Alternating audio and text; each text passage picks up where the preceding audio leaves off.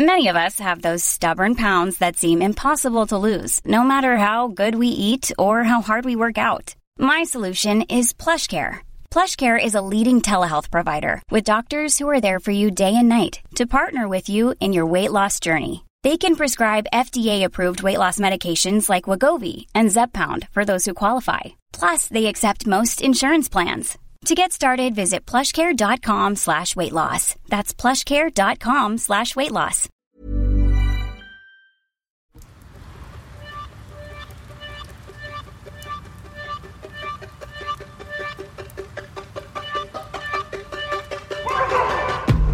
Welcome to Dangerous Minds, brought to you by Offscript.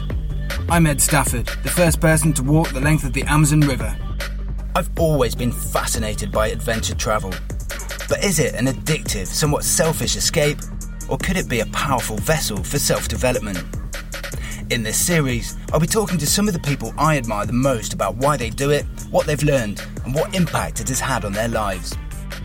What does drive people to endure hardship while leaving those that they love to cope on their own at home? And is such risk-taking a reckless indulgence, or could it be a simple crucible in which one can resolve mental health issues and help find emotional balance in life? Having already accomplished much by the time he was 18 years old, Jeff had sailed across the Atlantic Ocean 3 times, completed several solo voyages and sailed over 30,000 nautical miles. And then, on the 5th of September 1984, his life changed. All hopes, dreams and expectations of earning his livelihood as a professional yachtsman were destroyed after diving into the Caribbean Sea and breaking his neck. Jeff spent a year in hospital and has been a quadriplegic ever since. On the 5th of September 2007, 23 years later to the day, Jeff climbed his personal Everest by becoming the first disabled yachtsman to single-handedly sail around Great Britain. He's since also sailed across the Atlantic in 2011 and was awarded both Yachtsman of the Year by Sir Robin Knox-Johnson and an MBE for services to disabled sailing by Her Majesty the Queen. Ladies and gents, I'm very proud to welcome adventurer and my good friend, Jeff Holt. Hi Ed, thanks for that lovely welcome. That's all right, mate. It's absolutely lovely to see you, actually. It's always a bit strange, isn't it, when someone reads out your past accolades and you think, crikey, did I really do all that? I know, mate, but you did, didn't you? It's absolutely remarkable. I'm going to start with the current situation, then I'm obviously going to dig into all of that as well. But how has life been for you over the last few months on lockdown? As you explained, I broke my neck, so I became quadriplegic, and with that comes a whole load of health conditions. I'm paralysed from the chest down. We can talk about that a bit more later, maybe. But I kind of, when the government put everyone into lockdown and they created this category called shielding back on the 22nd of March, I think it was. I fall into that category. There's a few $100,000 around the UK, and it's effectively people with low immune systems. And I fell into that. So I have been a good boy. I've been abiding by the rules, and I have not left my house for 103 days. Not that I'm counting. And it has been challenging. It's been challenging in a number of ways. Ed, you know yourself. You put yourself in isolation in certain parts of the world, and I've done the same. And it's felt like that at times. I've been very lucky. I've got a house I can move around in. It's been sunny. I've been able to get out into the garden. I've got a wife and a son. But it's that kind of knowing that you're not allowed to go out has been the biggest restriction. Do images of thousands of people on Brighton Beach frustrate you somewhat? I mean, does it make you a bit angry? It makes, I've kind of tempered the anger now with just a feeling of, it just feels unfair, Ed. I've self-isolated. I've shielded for two reasons. One, selfishly, I suppose you could say. I'm a father. I'm a husband. I don't want to die of this disease, because if I get it, I've been in intensive care several times. I've been intubated with ventilators in ICU, and it is not nice. And I know that my breathing is so compromised, my lungs are so compromised because of my disability, I won't survive it. So there's a selfish point of view, but also there's it's felt like a little bit doing my duty. I've never, if I was ever able to join the forces, I would have done to do my bit for Queen and country. And I just feel that I've done my bit, and I feel proud that I've done my bit, and my wife and my son, Tim and Elaine, have really looked after me, and they've tried not to go out too much. So you feel you've done your bit, and then you see on TV and you read in the papers about, whether it's the marches or whether it's the football fans or whether it's the beaches, you just think, oh, come on, guys, because if there is going to be a spike, and there's talk of spikes already, then we're going to be back into lockdown, and I'm not entirely sure I can cope with much more of this. Yeah, no, I do know what you mean. I mean, for very different reasons. Obviously, Laura fell into that category slightly as well because she's pregnant with twins. And so we've been quite squeaky clean as well. And that resonates with me in terms of, there's so many people who've just been going out and being so blasé and ignoring it. And I was getting angry at first, and then I just thought, do you know what? It's so difficult to control an entire population, isn't it? Or suddenly give everyone a conscience, because not everyone really has a conscience, do they? I think a lot of it comes down to personal responsibility, Ed. And I think common sense and personal responsibility. We've got friends who live in Spain, and during the lockdown there, they went out and they were confronted by policemen with guns. So, I'm not sure we're ready for that in the UK because we kind of police with consent. But I'm getting a bit political there. But that's fine. We're just lucky that we're going into the summer and we're not taking this into the winter yet. So it's been challenging. I've been through a bit of an emotional roller coaster. I had a couple of bad days, but anyone who's used to being on their own for periods of time, we have coping mechanisms, and I've been using some of those. My way of dealing with all of that, because I've had mental health problems in the past, and I think it's something that everybody manages pretty much throughout their entire life to a greater or lesser degree. But my version was going out on a run, was absolutely resetting by having physical perspective from the house, and obviously working within the guidelines and everything. But if you can't do that, what have you been doing to cope? So I started off with I knew there was going to be a long haul. I knew it was going to be 100 days plus because they said 3 months. So I thought I'd learn to start painting.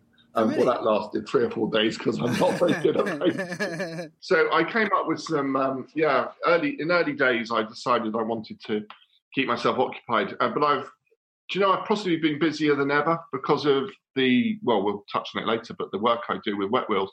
The thing with lockdown is you've had no excuses. Everyone knows where you are. You can't be anywhere else. So you can't make excuses that you have meetings or you have to be somewhere. I've ended up being actually extraordinarily busy, and that's not helped at times. I've had to put restrictions on how often people contact me. Yeah, no, I think it's an absolute fallacy that everyone's got all the time in the world now. I totally agree with you. I've been absolutely rushed off my feet, and especially when you've got we've both got one son at the moment, and then it takes up time, doesn't it? You've got to spend time with them, and then trying to fit a normal day work into 3 hours or something is interestingly. You started the question a moment ago about coping. How I kind of decided to get through it, and it did remind me when you said that about when I was very young. Before my accident or any of that, I did a lot of sailing, and I always, as a young kid, used to dream about crossing the finishing line of a round-the-world yacht race, standing on the front of the boat with my arms in the air, being adored by hordes and crowds of people. And that, bizarrely, is everything I've done through my life. I've always seen the end game and envisaged that's what's got me through. And this crisis is no different. I've kind of that is a bit of a cliche, the light, always light at the end of the tunnel. But I genuinely feel that, we will always look back on bad times and laugh at them at some point. But that's my coping mechanism. Okay, yeah, and I am going to come back to that a bit later on. But I'm going to start from the very beginning, really. You say you had dreams of winning a round-the-world yacht race. So who were your biggest inspirations as you were growing up? What sort of made you... Were they yachtsmen or adventurers? Yeah, they were. To be clear, my mum remarried when I was about 5 or 6, and she married a chap who had a sailboat. His name was John Holt, and we lived in a house on the Hamble River, on the edge of the river, and we had a lovely sail yacht called Gulliver. And every weekend and every holiday, we'd go for sailing trips along the coast or a bit further afield. And on a boat in the mid-70s, there was no TV. We didn't have TV. We didn't have mobile phones. So all I would do was read, and in the bookcase was a whole series of books by this person called, he wasn't Sir then, it was Robin Knox Johnston, because 6, 7, 8 years earlier, this guy had sailed around the world, and I was reading his story. There was a guy called Eric Hiscox, who wrote about his adventures in a boat called Wanderer. I would sit there and read about these people who'd sailed around the world or on the oceans. And my bedroom in my house, Wisteria Cottage, in somewhere called Lower Swanwick on the Hamble, my bedroom looked down the Hamble River, and it's where the sun set. And I would always see boats coming and going as a kid. And I just wondered where they were going. And it sparked my imagination. And so when I got to the age of 16 and I came to leave school, I jumped at the opportunity to join a sailboat. I was a 16-year-old lad. I went to the Med for 6 months, and I went and had my first major adventure. So between that time and by the time you were 18, you'd actually done quite a lot of sailing. Obviously, as I said in the introduction, you'd sailed across the Atlantic 3 times by the age of 18, which is pretty amazing. Can you tell the story? What happened in terms of your accident? So you're right. Those 2 years, 3 Atlantic crossings, some 30,000+ miles. I was 18 years old. This was like I was living the dream. I'd actually felt at that time that I'd lived quite a full life. And then I was offered the dream job. I was offered the job to skipper a charter boat in somewhere called Tortola. Yeah. And Tortola is in the British Virgin Islands in the Caribbean. So I flew out as an 18-year-old. I completed the paperwork. In Tortola, I went to a beach, one of the most beautiful beaches in the world, called Pane Garden Bay. And I just went there. I had a sandwich, decided to go for a swim. It was about 2:00 in the afternoon. I ran down the beach in my shorts, like you see them do 1,000 times over on films and things. And I got to my knees in water. I couldn't run anymore. Put my arms above my head, dived forward into a wave, and there was a sandbar underneath the waves. And I hit my head quite firmly. It pushed my neck under my body, and I broke my neck at the 5th vertebrae between the shoulder blades. I didn't lose consciousness. I was still wide awake, but I was holding my breath, and I now was at risk of drowning. And I remember seeing the sand rising and falling below my face as I just held my breath. Luckily, my friend had seen it happen, and he turned me over and pulled me out. And so that was it. September the 5th, 1984 was when it all changed. And so from that point on, I mean, you obviously went into hospital there. Did you get shipped home quite quickly as well? Well, they didn't have the resources on the island. There's still quite limited medical care. So that night, the US Coast Guard flew me out of Tortola to Puerto Rico, which is about 120 miles north, to a hospital there. And I spent 3 to 4 weeks in that hospital in Puerto Rico. And the reason being, and I won't bore you with all the details, but the company I was working for suddenly decided I wasn't working for them. So therefore, any insurance, which I know I had, was invalidated. And our British government at the time decided that they were not going to fly me home. And it was only what's known as what they used to call mercy mission, a mercy flight run with the Daily Express, I think it was, and British Caledonian stepped up to the mark. And they provided 13, 14 seats on a scheduled airliner, and they flew me back to England. I was a very poorly young lad at the time. They flew me to Odstock Spinal Unit, which is in Salisbury, which had been opened 2 months earlier. Princess Di and Charles had opened it, and I was one of the first patients in. And so I was admitted there, and I spent the next 10 months in hospital rehabbing. Which is where you went, Elaine, is that not correct? Yeah, so that's the Mills and Boon moment, of course. Yeah. And for those that, let me just qualify that. So Elaine, who we just referred to, my wife, was my nurse. Yeah. So little Elaine, all 5 foot of Elaine looked after me for 10 months and made sure that I got better. And when I left hospital at the age of 19 years old, she left with me. And so we've been together now, that's 36 years ago. And we've been married 33 years this year. Oh, it's beautiful. Absolutely beautiful. She's the strong one. She's the hero in the story, of course. Well, she is one of the heroes. I totally agree with that. Yeah. Okay, so from this point on, you're now paralysed from the chest downwards, and you've got limited use of your arms, obviously, but it is quite limited, isn't it? Yeah, I've got a bit of bicep. I've got no finger movement whatsoever. I can move my wrist up, and I've got no tricep. So I can't physically lift myself. I have to be lifted in and out of my wheelchair and out of bed and that sort of stuff. So I can't dress myself. I can't wash myself. I can't do anything. I sit here speaking to you today, and luckily I've got, I can articulate myself verbally, and it's nice that people think of me as Jeff. They don't think of my disability, but it is difficult coming to terms as a young person with. It's about the things you can't do, and it's understanding your limitations. And again, this is another lesson I've taken through life. Really, you start to learn. You've got to come to terms with the things you can't do. You can't fight them. It's no point getting angry over them, like being stuck at the traffic lights. You can't do anything about it. You just got to accept it and understand and learn to understand and control those things you can. So I learned. It took a while, probably. I wouldn't say that I was ever angry. I'm not sure I ever went through a period of mourning as such. And one of the reasons I think about that a lot, because I get asked it, is because I was in a hospital with 3 other lads, so there's 4 of us the same age, all had the same disability, all in hospital for 12 months or just thereabouts. And all of us, lads being lads, were ruthless to each other. If any one of us shown a sign of weakness, any one of us, we were savage. And maybe that was our defense mechanism for showing our feelings. So, a year goes by and, you've not told anyone how sad you feel about not being able to move your fingers. And then before you know it, life moves on. So maybe a lot of that was caged up.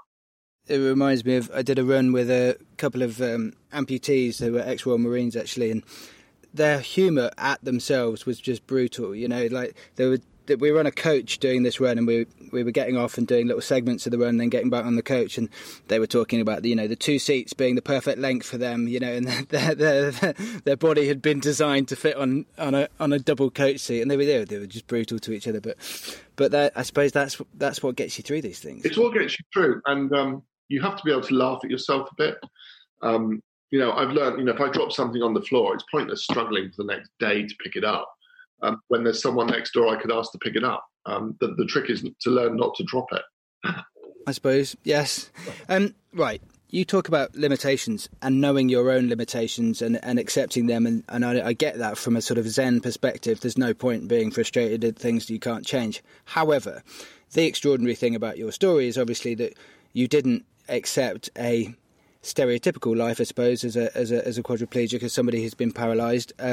You went out and did some pretty extraordinary stuff, which a lot of people would say that wasn't within your capabilities. It was 23 years later, but you became the first person to sail single-handedly around Great Britain. What was the driving force behind that? You make a good point, because it took 23 years. Yeah. Had that opportunity presented itself a year, 2 years after my accident, it just never would have happened. It was part of the journey, and getting there has been incremental. It was incremental in understanding my disability. It was understanding our relationship, understanding work, housing, all of that. Getting those things in a row. And I guess the point I could really point to most was probably 6-7 years later after my accident, is when I got back into a boat for the very first time. It took 7 years to get into a boat. And within a couple of years, I was doing a bit more sailing. And 5 years later, I sailed around the Isle of Wight, which was 60 miles. So it was incremental to understanding my capabilities as well as understanding my limitations.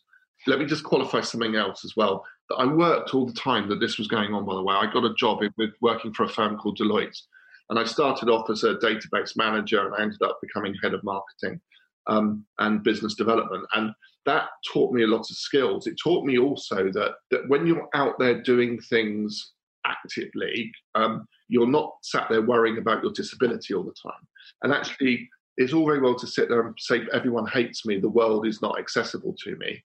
Well, actually, I've learned that if you go out there and do things, people aren't as bad as they're often made out to be. People will try and make things work for you. And I felt very much integrated as part of the team at Deloitte, and no one ever talked to me about my disability or what I couldn't do. I was a member of the team. So that gave me the strength to find myself in 2007, deciding that what I wanted to do was something a little bit more extraordinary and keep pushing the boundaries. And also I discovered that every time I did something that pushed the boundaries, people were responding to it in a positive way, not just disabled people, but able-bodied people. And, maybe later in the story, I can kind of talk about, you just need to, and you may have found this as well, Ed, when people listen to you, you just need to scratch the surface. And we're all vulnerable in some way.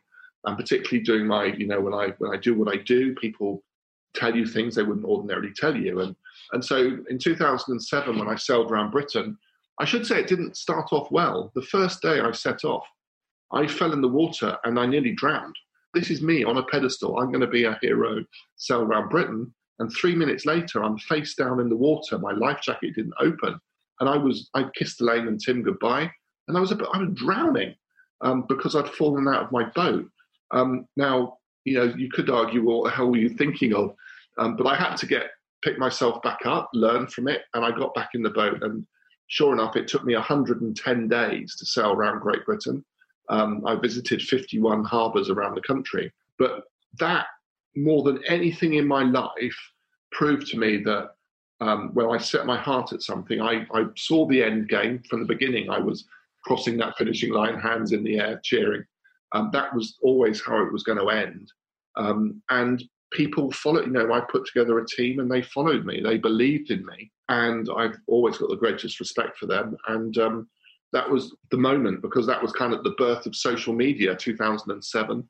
Facebook was not even invented then, but I think people were using the internet and blogs and things, and people started to follow me. And I realized that what I'd done something personally for myself, but also I realized I was actually spreading this message about people being able to do more if they put their mind to it. And so was it a two-pronged thing then? I mean, I do remember when I walked the Amazon, which was 2008, so roughly around at the same time. And for me, it was an ego thing. I've got to be honest. Back then, I didn't have family, didn't have responsibilities. I wasn't emotionally mature, and I wanted to I was a little bit insecure, if anything, and I wanted to beat my chest, and I wanted to prove to the world how tough I was, And it seems slightly comical looking back on it, but I suppose any drive can be used in a positive way, can't it? But for you, was it more was it more wholesome from the beginning? Were you doing this sort of on behalf of disabled people? If I'm totally honest with you, Ed, no. Like you, I'm hand on heart. It was a selfish it was a vanity project, if you like. I wanted to, I could see the accolades I'd get from it, and the, hopefully some adoration, and kind of also people stop telling me that, just because you're disabled, you can't do things. Look what I can do, and kind of create some kind of persona around me as being invincible and being able to do these things. And at that point, and it's important to say this now, because at the subsequent challenge, that all came unraveled. But during this challenge, I never spoke about the personal stuff, my challenges, the care that I needed to do that. People saw Jeff Holt, quadriplegic, sail around Britain. They didn't see Elaine caring for me every night and every morning. They didn't see the medical issues that I was struggling, and I kept that secret. So with hindsight, I might retrospectively say, yeah, I did it to help and promote disability. But, honestly, at the time, that event was my event. But you talk about emotional maturity. I grew up from that quickly. And I realized actually that people were following me and they were trusting me, and they were kind of putting me, maybe some of them on a pedestal. That came with that responsibility, and I felt uncomfortable and unsure about that. Was I worthy of it? So it's all getting a bit deep, I'm afraid. But I had to think long and hard after Around Britain.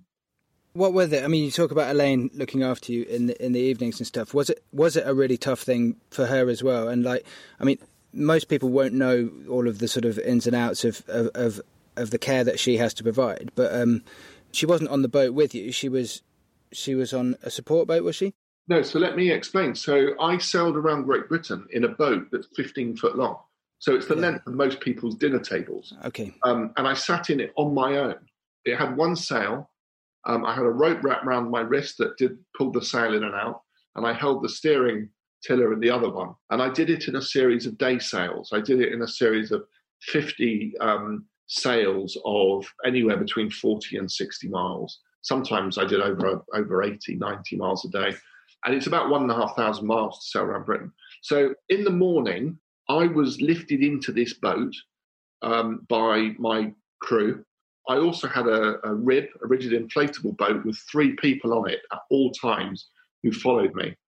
And the reason I mention this is because I need people to understand the logistics. So there's me in my boat. There's a RIB with an engine in it with 3 people in it. Every night I had to sleep in a wheelchair-accessible motorhome. There's not many of those in the country. We had to buy one.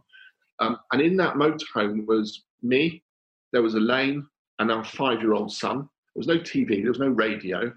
Then we had the crew motorhome, which slept 4 of them. And then we had a Land Rover, a Discovery, and we had 2 road trailers. So if you imagine 3 vehicles, 8 people, 2 trailers, and 2 boats. And we went to 51 harbours. That's 51 starts, 51 stops. We were arriving at 8, 9 at night, leaving at 4 in the morning. The logistics were insane. But people only ever saw me. They'd see me emerge from my motorhome in the morning. There might be the odd press photographer there. Then I'd disappear off into the sunrise, and just after sunset, I'd arrive somewhere and there'd be the photographers there and the Rotarians wanting a signature or a photo. And then I'd say, good night, everybody. And I'd go into the motorhome and I would collapse.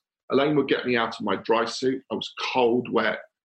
She'd give me a hot shower. She'd feed me. She'd get me into bed. And I wonder what you were going to say then. Right. Sorry. Yeah. It was all business as usual. So it was, and we had 110 days of that, Ed. Right. And people didn't see that. And the reason I mentioned that then is, and why it's important, because 2 years later when I sailed across the Atlantic, it was only 1 start and it was only 1 finish. Oh, right. But I needed to talk about taking someone with me. I couldn't pretend no one was going to look after me. Right, okay. And so how many people was that with? So that was with 3, but it was me. There was a full-time carer who came with me, who was a specialist in spinal injuries care, and there was a BBC cameraman. And that left in November 2009 from the Canary Islands. And I did all of the sailing. I did every single bit of it. No one else on the boat could sail. My carer had never been on the boat before in her life. Was that wise, looking back on it? When I notified everyone that I was going to do this, I put an advert in a spinal injuries magazine. I said, high-level quadriplegic going to sail a 60-foot yacht across the Atlantic Ocean. Anyone interested in coming to help me? I had quite a few applications, and nearly all of them were, I used to sail, my dad was a sailor, all of those went in the bin. Anyone that was a sailor went in the bin. And the one person that said, I've never sailed before, you're not going to choose me, was Susanna. And I chose Susanna because she was honest about it. She said I might get seasick, but I knew that she was going to be good. She was a specialist carer for someone with a spinal cord injury. And so I chose Suze, and Suze came, and Suze didn't. There was also, I didn't want a sailor. There was 2 other reasons I didn't want a sailor on board. One is I'm a control freak. I wanted to do all of that sailing myself. I didn't want someone questioning my decisions. But equally, I didn't want to get the other end and someone say, yeah, but I bet you when you were asleep, one of your crew members did the sailing. At least right. I could say Susanna couldn't. I know how to navigate. I know how to navigate across an ocean. I know how to make a boat go to sail the boat into the wind, or away from the wind. I know physically how to sail. And what I couldn't physically do was pull ropes and get myself into bed. So the boat was a 60-foot catamaran. 2 million euros, I think this thing cost. It was a friend of mine who lent it to me, and he's a wheelchair user. And you push buttons to turn the winches to get the sails in or get the sails out. And I did all of the sailing. I navigated it the whole way across the Atlantic, and it took 4 weeks. Amazing, absolutely amazing. What was the scariest part in both those trips, really? I suppose. So the first one, the first round Britain, the scariest bit was being caught in a severe storm between Arbroath and Dunbar, going across the Moray Firth. the wind and tide changed. The sun was setting. It was getting dark, and wind against tide created some fairly horrendous seas. And I lost control of my boat. I couldn't sail it. It was not. No sailor wants to lose control of their craft, and I couldn't physically hold the boat. And we always had this emergency scenario where the rib would come alongside and tow me, but it was so rough they couldn't come alongside, and I was worried my boat was going to puncture the inflatable tubes on the rib. Yeah. So we reverted to our last. Well, we had one final option. The final option was for me to throw myself out the boat, and they would pick me up. But just before we went to that nuclear option, they trailed a rope from the back under my dinghy, and I managed to wrap my arm around the rope, and they managed to pull me in, but it virtually dislocated my shoulder just so I could get. But it was my last chance, because I would have had to throw myself in the water. And you were just buoyant again because of your life jacket. I would have had a life jacket on, hopefully they'd have got to me and saved me. But so that was a scary moment. And with the other one, I guess crossing the Atlantic, the other one was Susanna got quite poorly, quite seasick, which is part, she wasn't a sailor. And so Susanna was there to help me get us across the ocean. So when she became incapacitated for a short period, I was concerned from a selfish point of view, that meant that I couldn't get the care I needed to get us to safety. But she pushed through it, and all credit to Suze. She battled her seasickness and her not feeling well to help me. And then the last 6 days we ran out of petrol or diesel, and the reason we need diesel is to run the generators, to run the navigation, and so I physically had to steer the boat with no power steering for quite a few days. So they both had different, and I guess the final thing with the crossing Atlantic is that I'd not been away for Tim and Elaine for that length of time ever. It was Christmas, it was New Year's, and I wasn't there to celebrate it with them. So there was an emotional element to that crossing. Yeah, I understand what you mean by wanting definitely nobody else to be able to sail on it. I mean, post walking the Amazon, one of the little niggles was would I have been able to do it if I hadn't had Cho, who was extraordinarily competent at fishing and at negotiating sort of dangerous people and stuff like that. But therefore I ended up going to that island on my own, and I totally understand wanting to know that, or wanting everybody else to know as well, that you can do it on your own and that you've not had support doing it, which is daft, really, isn't it? But I wonder if it's interesting. I wonder, does it show maybe we still have slight insecurities, Ed? Well, I mean, as you were saying, it's all part of a journey, isn't it? And I think you need to become independent before you can become interdependent, because you need to be able to stand on your own 2 feet and maybe have a level of competency before you can constructively give to a family, and before you can have more of an impact, I suppose. But I just think it's certainly in the military, the first exercise you do at the Royal Military Academy Sandhurst is called self-reliance, but then it goes on into other things. But no, I don't think there's anything wrong with needing to prove yourself to yourself at some stage in your life. If you're still doing it at the age of 78, then that's one thing that also that I learned in the Round Britain, so the 2007 one, is that I realised quite early on I couldn't control everything, and so by letting go of an element of that project and handing over effectively the operational side of it to a chap called to Ian Clover. Ian was my project manager. So I delegated to Ian the responsibility of deciding whether we sailed or not. Now, bear in mind, I was the yachtsman. I was sailing around Britain. That was a huge, huge thing for me to give up. And more than one occasion, there were times when I would look out and I'd think, do you know what, I could sail today. And Ian would say, you're not. The conditions are going to deteriorate and you're not going to sail. And I was sat there, I would have sailed if it wasn't for you. And 9 times out of 10, he was absolutely right. So being able to delegate that, and in many ways, it took that pressure off me as well, and it made us more of a team. Yeah, again, the mirror for that was when Cho and I were walking. We'd walk for an hour, but we'd walk for 50 minutes of the hour and we'd have a 10-minute break. And then of that 50 minutes, we'd have 25 minutes where we both were in front. And during those 25 minutes, we both completely agreed not to challenge the person in front's decisions, because it's just wasted energy, isn't it? Does it really fucking matter which way around a tree you go? It doesn't at all, does it? So, and yet then it gave you the space to not make decisions during your 25 minutes off a day, and that allows your brain to relax.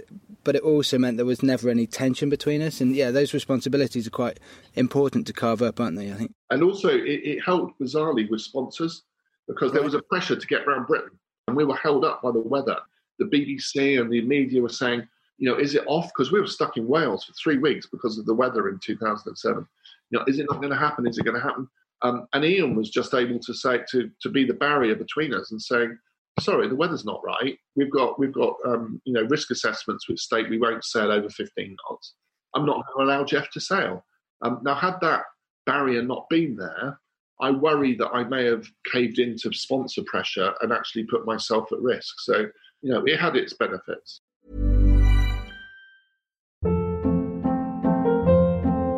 Hold up. What was that? Boring. No flavor. That was as bad as those leftovers you ate all week. Keke Palmer here. And it's time to say hello to something fresh and guilt-free. Hello Fresh. Jazz up dinner with pecan-crusted chicken or garlic butter shrimp scampi. Now that's music to my mouth. Hello Fresh. Let's get this dinner party started. Discover all the delicious possibilities at HelloFresh.com. Hey, it's Ryan Reynolds, and I'm here with Keith, co-star of my upcoming film, If, only in theaters May 17th. Do you want to tell people the big news? All right, I'll do it. Sign up now and you'll get unlimited for $15 a month and 6 months of Paramount Plus Essential Plan on us. MintMobile.com/switch. Upfront payment of $45 equivalent to $15 per month. Unlimited over 40 gigabytes per month. Face lower speeds. Videos at 480p. Active Mint customers by 531.24 get 6 months of Paramount Plus Essential Plan. Auto renews after 6 months. Offer ends May 31st, 2024. Separate Paramount Plus registration required. Terms and conditions apply if rated PG.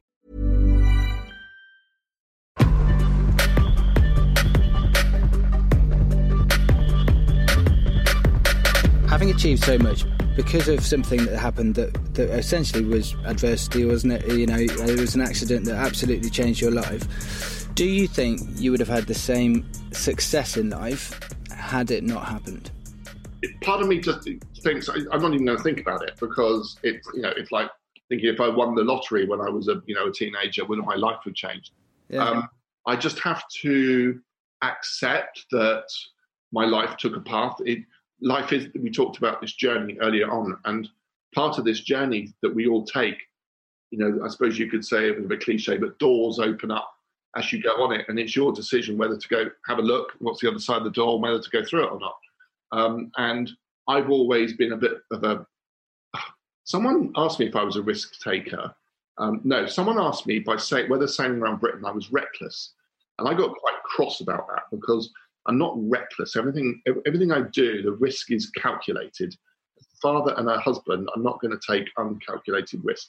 However, it's this tightrope between jeopardy. Everyone wants to know that you could die with the next big wave, but equally safety on the other side. So it's a bit of a long-winded way to answer your question, but I believe my life has been possibly more fulfilled. I was always one to look the other side of the door.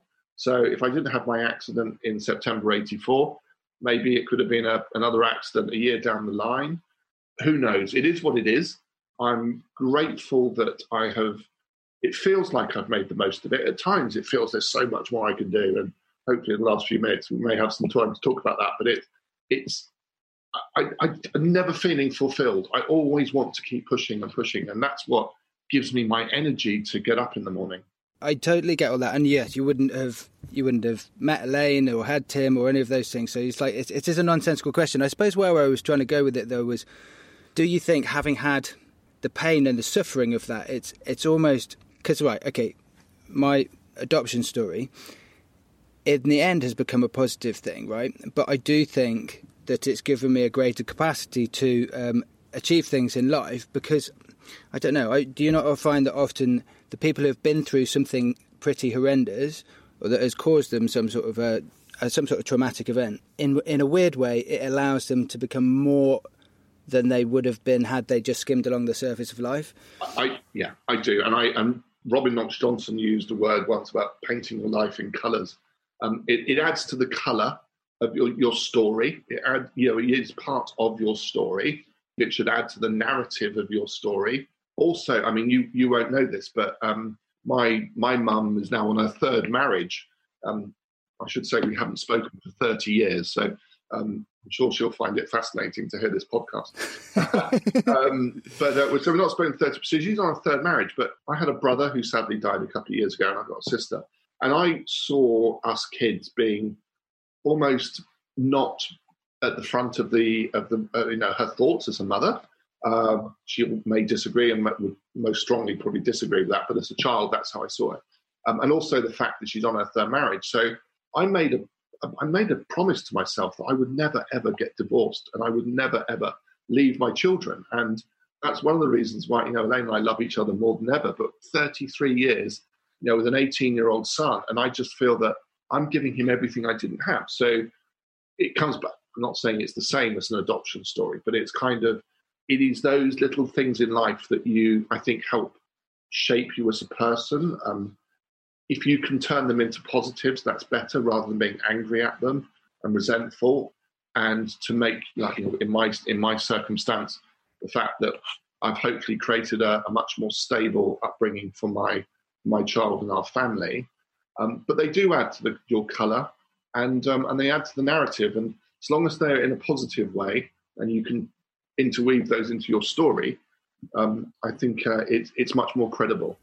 I totally agree. You've briefly mentioned it, but Wet Wheels is one of the things that obviously is big. Do you want to just explain, for the sake of the audience, what Wet Wheels is and why you set that up? So, as I've spoken for the last 30, 40 minutes or so about sailing. Sailing is my life. Sailing's always been my life. Sailing will always be my life. And I always caveat this answer with that bit about sailing, because there's a real snobbery in people who go on the water, whether sailing is better than motorboating or motorboating is better than sailing. And I'm absolutely fed up to the back teeth of it. I'm a member of quite a few yacht clubs. I won't mention them, but they're all the same about, which one's better. Having spent all this time with sailing, and one thing I haven't spoken about is in 1995, I was the founding chairman of a charity called Sailability, which now has 200 centres across the country and tens of thousands of disabled people sailing every year. So sailing is in my blood. It's always been in my blood. But when I finished the Atlantic, more and more people I recognised were not going on the water. And it's on the water where I feel the magic happens. That's the X factor. And I don't give a monkeys if it's on a sailboat or a powerboat, it's getting on the water. And I recognised that there was this huge number of people who were not going on the water. And I was saying to them, have you tried sailing? There's all these sailing centres, there's these charities. Yeah, there's 240 sailing charities in the UK. 240. Yet there are still almost 500,000 people who cannot go on them. And they can't use these charity sailboats because they predominantly use wheelchairs or electric wheelchairs. And a number of the sailing charities that take wheelchairs will not take a powered wheelchair. And I'm thinking, well, hang on a minute. It's all about being on the water. How are we going to make that happen? So in 2011, I mortgaged my house, and I because I wanted to get the first big powerboat to take disabled people on the water. And not just a 15, 20 footer. I wanted a 30 foot, a 10 meter, 9 meter powerboat with big engines on the back that pushed the thing along at speed. And I wanted something that could take disabled people with their friends, their family, their loved ones out on a trip on the water. And not just that, but something that let them drive the boat. And nothing existed. Nothing exists in the world where someone who's in a powered wheelchair can go up and drive a powerboat at 30 knots. So I thought, I'm going to change that. So I mortgaged my house. I went to speak to Suzuki Marine, who agreed to give me some big engines. They gave me 2 300 horsepower engines, so 600 horsepower on my boat. And Ray Marine gave me a whole load of electronics, and Cheetah Marine helped me with the cost of the boat. And before we knew it, we had a boat worth 170,000 quid on the water. And here it was like, oh my God, how does this work? So I took it to the petrol pump, and it cost me 600 quid to fill it up. And I thought, well, this isn't going to last very long.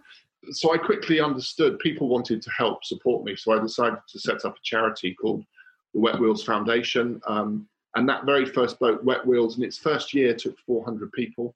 That same boat in Portsmouth last year took 1,750 people.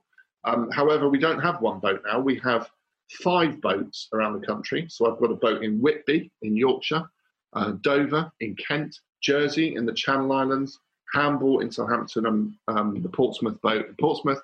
Everyone is identical. Everyone is a 9-metre cheetah catamaran. You couldn't tell them apart.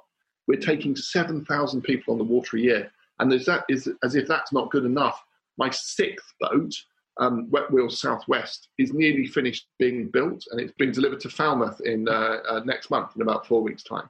So I'll have 6 Wet Wheels boats in the water. I should also say that 80% of the people who come on our boats have never been on the water before. So all of this 240 sailing charities, why haven't you been on the water before? Because the barriers have been there to prevent us going on the water.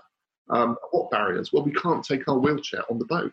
And so they come on the boat, they come with their mums, dads, brothers, sisters, other friends in wheelchairs. And like I say, they all get to drive the boat. And you can tell I'm quite passionate about it. But I will just finish the one last real USP. It's not just driving the boat. We work with we talk about disabled people making up 11% of the population. There's a subset of disabled people, an excluded subset, an invisible subset. And these are people with profound, multiple and complex disabilities. These are severely disabled young people who are often in hospices. We can take those, we take nearly all of those. Well, we've never said no to anyone. So if in the short journey of a young person's life, they may have, tubes, ventilators and all sorts. They can be captain of a powerboat doing 30 knots for a moment in time. And that's what I find so powerful. Mate, it's incredible. Obviously, I don't know whether you remember, but you invited me on the boat. And so, yeah, I was on it with one load of passengers, and just looking at the elation on their faces was extraordinary. Yeah, and they wouldn't have access to anything like that. And just the visceral experience of the speed and the sort of G-force and stuff like that was just... That sensory, visceral experience. Extraordinary. Absolutely right. Yeah. I don't know whether it's too negative a question, really, but what pisses you off the most at the moment? Okay, what pisses me off? Laziness. I don't like that as an attribute in someone. I don't like laziness. I don't like being taken for granted. I don't like being let down. I've been let down a lot. Again, we won't talk now, but about the Monaco, my round the world dreams have taken a massive hit in the last 2 years since we last spoken, and it's by people who should know better who've let me down desperately. But it's kind of a metaphor for life. You get kicked, you get up again. I'm getting a bit tired of getting kicked, and so that pees me off a bit. It's being let down. You kind of trust people when they let you down. I'm really sorry to hear that. I mean, that was my last question. I was going to ask about the Round the World Road because it was something that I knew that you were so passionate about wanting to do. But is that not looking likely anymore? The Round the World Sailing project was my ambition to become the first disabled person to sail, like I did the Atlantic, but around the world. And it got a huge amount of traction. I had a lot of very important people who should know better, got behind me and supported me and made me promises and pledges. And over the last 4 years, I have had to pick myself up 3 or 4 times from being let down. And when you think that is going to happen, it sits on your shoulder like a monkey. And it preoccupies you. You can't focus on Wet Wheels. You can't focus on your family. You think, I'm on the verge of finding a major sponsor. This person says it's going to happen. This person has promised me it's going to happen. Oh my God, I can't believe it's going to happen. And then you're let down, and it's like having the rug pulled underneath you. It hurts emotionally. You have to pick yourself back up and don't let people see how much it's hurt. And then you have to go on another 6-9 month journey trying to find sponsors. I've been to Monaco 4 times now. I've met some of the most wealthy people on the planet who've assured they'd help me. I've met people in London. I've been, had my patron is the Princess Royal, Princess Anne. Had dinners at Buckingham Palace with people promising to help me, who weeks later pulled the plug. And so I took the decision to say I'm not going to do it anymore. I think by removing that promise, that pledge or that aspiration, it's eased a bit. Having said that, it still just sits there, and every so often a little monkey whispers in my shoulder, "Go on, Jeff, you're not too old to try it." Yeah, well, okay, that leads on to the next question. Like, With Walking the Amazon, I remember coming back and registering walkingthenile.com and walkingthehimalayas.com, both of them that ended up getting done by Levison Wood. But I think I came to a conclusion after it that if I've not sort of scratched the itch that needed to be scratched by walking the Amazon for 2.5 years, that, you know, walking another river wasn't really going to do it. But there's clearly something in you that has your sights on something bigger. What do you think that motivation is? Because I don't want to wake up one morning, Ed, and see that someone else has done it. Really? That's it's it. Quite competitive, actually, then, yeah. I know everyone in this field. I know every disabled sailor. And this is, what I'm about to say is in no way pointed at any individual disabled person. But you look at the Paralympics, and people who are winning medals at Paralympics are not people who are quadriplegic sat in wheelchairs. They're people who have disabilities of a more minor nature, let's put it that way. And they still have their own struggles, don't get me wrong. But as far as the media are concerned, they're disabled. So what will happen is you'll get someone who may sail around the world with a more of an impairment, and will be classified as the first disabled person to do it. And I know most of those people, and I don't want someone else to be the first, because I know I can do it. I know I've got the bloody CV, excuse me swearing, I've got the CV to do it. I've got the CV to do it. No one else has got where I've got to do it, and I know what's needed to do it safely. And it won't be quick. It'll be the safe way. It'll be around the equator, and it will take 1.5 years. And I want to be the one to do that. Maybe that's the itch that constantly needs scratching. Yeah, maybe. Mate, well, I really hope that does happen one day. I mean, I think, you know, it's extraordinary. Your life is extraordinary, both on a domestic front, on an adventuring front, and obviously on a philanthropic front as well, with your charities that you've set up. So thank you very much for taking the time to chat to me, mate. And fingers crossed we can get together and have a beer before too long. I think lockdown's about to finish, really, isn't it, to all intents and purposes? I don't know whether you're going to be able to come out of lockdown in the same rate that everyone else is, but is that something? Yeah, that's the plan. Lockdown is easing. Boris said that we can start to widen our social bubbles. It's not so much about me. It's about I want to get people out on the boat. I don't want the summer to go and to miss the opportunity. But thanks for having me on. It's been a real lovely opportunity to vent my spleen a little bit about some things. I hope I've not been too political. Mate, you've been brilliant, and no, thank you so much for coming on. Let's chat soon and have a beer. Subscribe on Apple Podcasts and all other podcast platforms to get new episodes first thing every Monday.